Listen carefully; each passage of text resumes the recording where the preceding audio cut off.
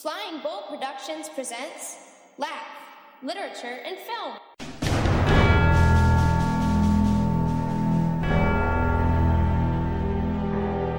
Welcome to the special edition of Laugh. Laugh goes to the Oscars. Welcome to today's review of Tom McCarthy's journalist procedural, Spotlight.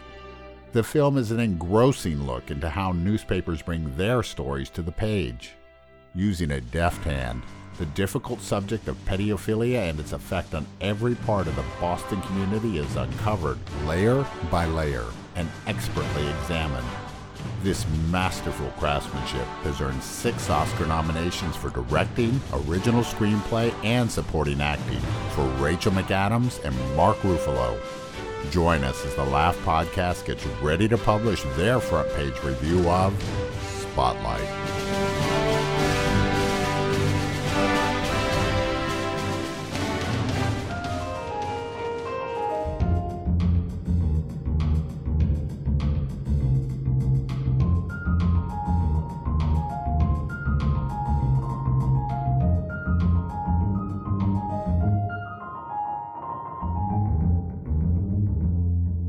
This is good stuff. Yeah. Over there is Mr. Bull. Howdy. I'm Mr. Lusk, and we are back at the Oscars. This is our last Oscar show. Yay! Yeah, 131. We're going to put the spotlight on the movie Spotlight. What did you think, Mr. Two Frames, of this movie? I remember you being quite high on it. I was, and probably this was the film I was looking forward to watching the least of all the films. I generally don't like these journalist procedurals things, All the King's Men, All the President's Men. Yeah. Those don't really get me going, and I thought, I kind of know this story. What's going to hook me? I didn't care about any of the reporters. There's a conference call about halfway through this film when they find out just how large this scandal could be.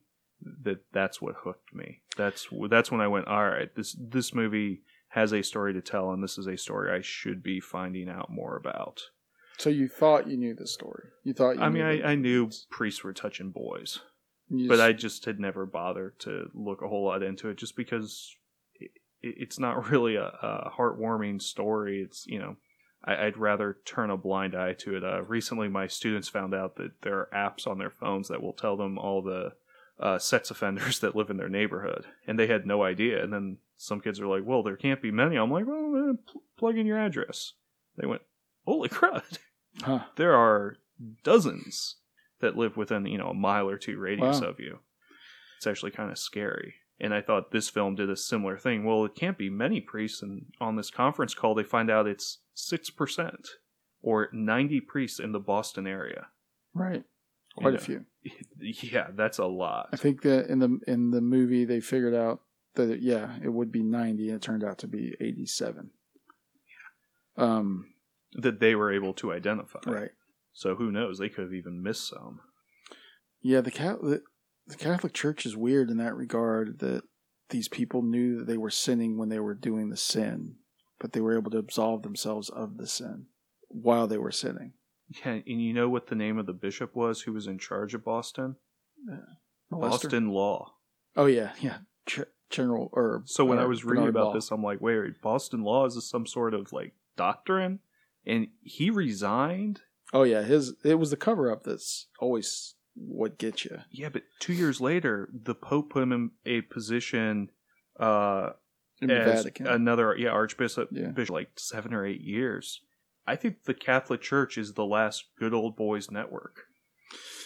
Maybe. I mean, at least in the that oldest. sense, in terms of this movie, what other institutions are out there for them to break down? This might be the last kind of movie that will be able to deal with this subject matter, unless there's another, even if there is another controversy of a presidency, a scandal in the presidency.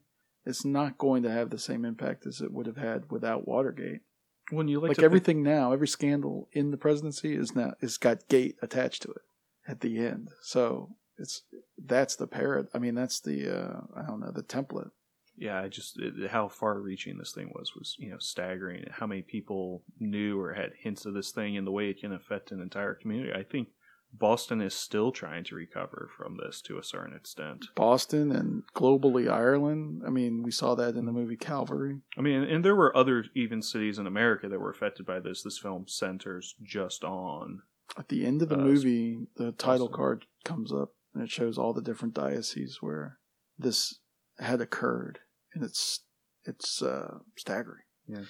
I mean, and personally, I have some problems with the church and, organized religion, whatever, but I generally like to think of the people in those offices as good people, good and moral people. Right. And always, and before this film, I always thought, sure, there are problems, but anytime you have a large enough group of people, there are going to be a couple of bad apples, but 6% being bad apples, that's staggering.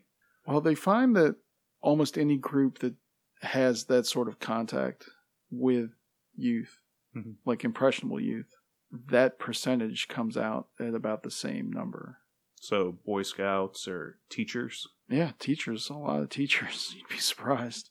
But usually it's like that percentage goes down or goes up when you're dealing with younger kids. So like youth counselors in other churches.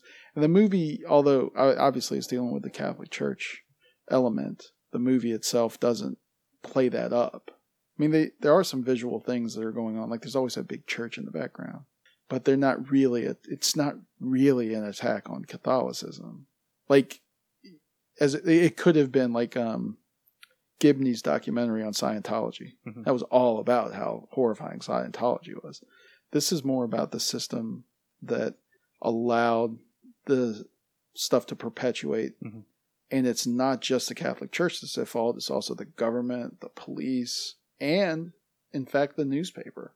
Like they had access to this information for a number of years prior to this story actually breaking. So I think that the movie does deal with those issues in an even-handed way. It's not just a hit piece, for example. So they're going after and saying this is a problem, and everyone involved is guilty, not just the Catholic Church. Right, and that gives it more. That makes it more powerful. Yeah, when it's not just ooh, look at how horrible these priests are, and look at how horrible the Catholic Church is.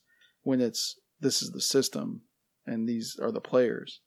And like I said, is there anything else that would qualify for this kind of journalism is almost gone. Well, I mean, we also like to think that in this world of social media and everyone's interconnected, that somehow this story would leak and, other people would like it and forward it so that it couldn't get shoved under the rug. Yeah, it wouldn't be able to. And there's too much exposure now. I mean, that's what we think. I mean, the only thing that could come is if, some football team was all touching kids or something.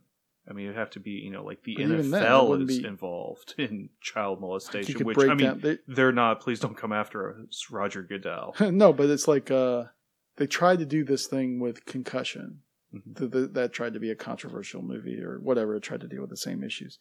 It doesn't do it anywhere close to the extent that this movie does in terms of being successful. But it's also because there's no there. There's nothing really there. Like I guess my point is, and this is a good thing, NFL teams aren't running around molesting boys. I mean, molestation is probably the worst thing that you could do. And there's no organized institution that has this kind of access that now they can get away with it, that they have to break it down. So I guess I'm dealing with two issues here. There's the issue of the journalists actually attacking a story of this size, and the fact that there is no entity of this size worth taking down anymore. Yeah. No, I mean, the molestation, like you said, is interesting, but it's also, it's nice to see journalists being responsible, chasing down all the leads, doing all their research, and then publishing a story, and not having to retract a bunch of, false claims that they made. Yeah. Which, unfortunately, doesn't happen too often either. Nope. I can't think of anything recently that sort of matches the same sort of intensity of this. When did the story break? 2001? 2002, 2001, yeah, something like that. So we're talking in the last 15 years, there hasn't been anything of this to this degree. Although most of these reporters are still working. And still breaking stories and, uncovering stuff, but nothing, I think, to this extent. Yeah, do you really have the detective journalist anymore? Not a whole lot, but I mean, they also explain these guys are hoping to publish, 4 stories a year if they're lucky? Right. Newspapers are floundering, they're cash-strapped, they can't afford to have 10, 12 journalists on the payroll who are barely publishing anything. I think the Boston Globe was bought out by the Chicago Tribune, and this is why the new editor came in, played by he's Lee a new Schreiber. Jewish, Liev Schreiber plays the Jewish editor that comes in and begins to say, hey, this is something that we should be looking at. Even that movie, it mentions that he's Jewish. This movie mentions that he's Jewish, but it doesn't set him up as an adversary de facto of Catholics and Catholicism, because it could have gone in that route too. Yeah, I mean, just as much as he's not from Boston, he's an outsider. Yeah. And he's telling all these people. I mean, Michael Keaton knows everyone and anybody inside of Boston who's worth knowing. Right. It's a glad-hander. But he's also trying to do good work. I mean, he's playing that fine line. I think I liked Michael Keaton's role possibly the best. Not Ruffalo. Ruffalo's up for Best Actor, Best Supporting Actor. Ruffalo's good, and I mean, he steals the scenes he's in. But Keaton, he's playing a really interesting guy, and who is apparently his portrayal is very realistic to how this guy is. The actors were on set for most of the filming of the movie, and Ruffalo. And so were the people they were playing. Oh, the actors were. Yeah. So were the reporters. I meant to say reporters. The reporters were on set for most of the acting. Yeah, whatever. I'm tired. It's been a long day. Ruffalo was tweeting out the experience while it was going on, and he's done a lot of interviews with Michael Resendez, the actor that he played, the reporter that he plays in the movie. Ruffalo's sort of an activist anyway. Mm-hmm. I would have liked to seen more of the McAdams character. I thought that she was intriguing, and they didn't do enough with her. Yeah, and they only hint at stuff that's going on with her and her grandmother, who's a very devout Catholic. Though in some ways I'm kind of glad that we didn't get bogged down in that, emotional human piece that you always love so much in films. Yeah, apparently no. Instead, let's get on with the plot. Let's, keep advancing the story and seeing what the next step is to getting ready to publish this. I just think that I think she's up for, she's up for, oh crap, no. There are only 6 Academy Award nominations for this movie, and she is up for Best Actress. McAdams is up for Best Actress, but I don't think she's got the inside track on it. Probably Vikander's got the inside track. Editing, Director, Best Picture, Best Supporting Actor, and Original Screenplay. That's weird, Original Screenplay. This wasn't based on a book? No, I think it's just based on the story, but if it's based on these articles and these journalists, I don't know. It all gets very confusing. I could see this winning Best Picture. Really? I think a lot of people like it. It's got a good buzz about it. It could, I don't think Rachel McAdams wins for Best Supporting Actress. I do think Ruffalo could win Best Supporting Actor if Sylvester Stallone doesn't get it as a Lifetime Achievement Award. So this will win without winning Best Director. You still think George Miller? I think George Miller gets it kind of as a Lifetime Achievement thing. All right. I think he's one of those, no one's going to be upset if George Miller has an Academy Award. And Spotlight wins Best Picture. I could see Spotlight doing that. And all right. So Revenant kind of gets shut out. Oh, except for Best Actor. The major awards. Yeah, I think it gets Best Actor. It may get 1 or 2 more technical ones. Like I said, I think no one is really running away with anything. If you've been looking at this award season, no one is. You've got, Big Shorts won a bunch of stuff. Mad Max has gotten stuff. The Martian won for Best Comedy back at the Golden Globes. The Golden Globes, yeah. The Revenant's been very popular. And then, you've had some wonderful acting performances in the other films that are being recognized, whether it's Room with Brie Larson in Brooklyn. Domhnall Gleeson won a bunch of awards over in England. Alicia Vikander's been getting a bunch of awards consideration for both The Danish Girl and some stuff even from Ex Machina. Right. And, more of these 2nd and 3rd tier award shows. So, well, this won the SAG Award for Outstanding Performance by a Cast in a Motion Picture, which is often a harbinger of the Best Picture. So it's not a bad bet if you were going to bet money. What's your confidence on this? confidence on this. You're winning Best Picture. 40%. Oh, wow. Wow, you are hedging. 40%. I feel like if you let me pick 2 or 3 films, I would get it. Wow. Like if we were going, if we were going 3 chances. Well, I was thinking if we go back and forth and name films, Uh-huh. you get to pick one for your team, I get to pick my team. You know, if we're doing a fantasy football for the Oscars, this would be a pretty early pick on me. You want to do that right now, since this is our last show? Sure. And we're not doing an actual Oscar show, so I'll take Revenant. Revenant's yours. All right, I will and we're doing for Best Picture, right? I'll take Mad Max Fury Road. All right, I'll take Big Short. All right, I will take Spotlight. I almost took Spotlight away from you. Yeah, I knew you were going to do that. I thought about it, but all right, now it gets tight. Yeah, because now it really does. Martian.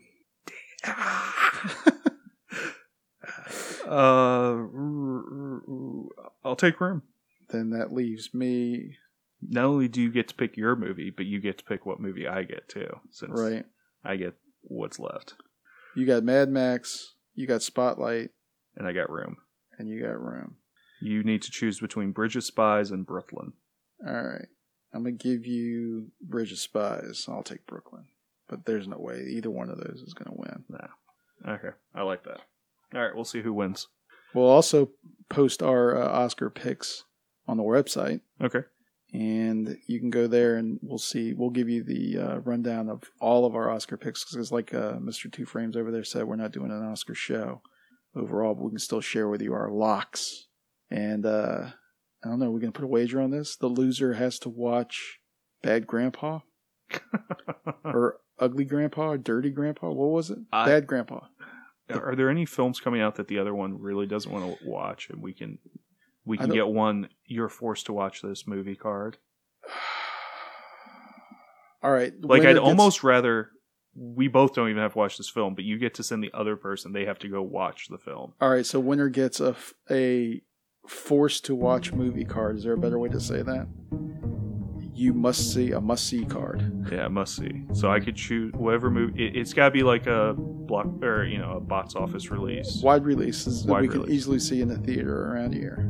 Yeah, a must see card. All right, winner gets a must see card, and we're gonna base it only on this Best Picture thing, or we're gonna do it on. Let's just do it on the Best Picture. All right, you feel? Yeah, that's fine. All right, Best I like picture, it. So good luck. All right, so for Mr. Two Frames over there, howdy. I'm the L Trade. Box of Ray. There be drag. What do you think of this year's Academy Awards? Let Laugh know your opinion. Email the show at thelaughpodcast@gmail.com, tweet at thelaughpodcast, or send a message on facebook.com/thelaughpodcast. We will read the best comments on a future show.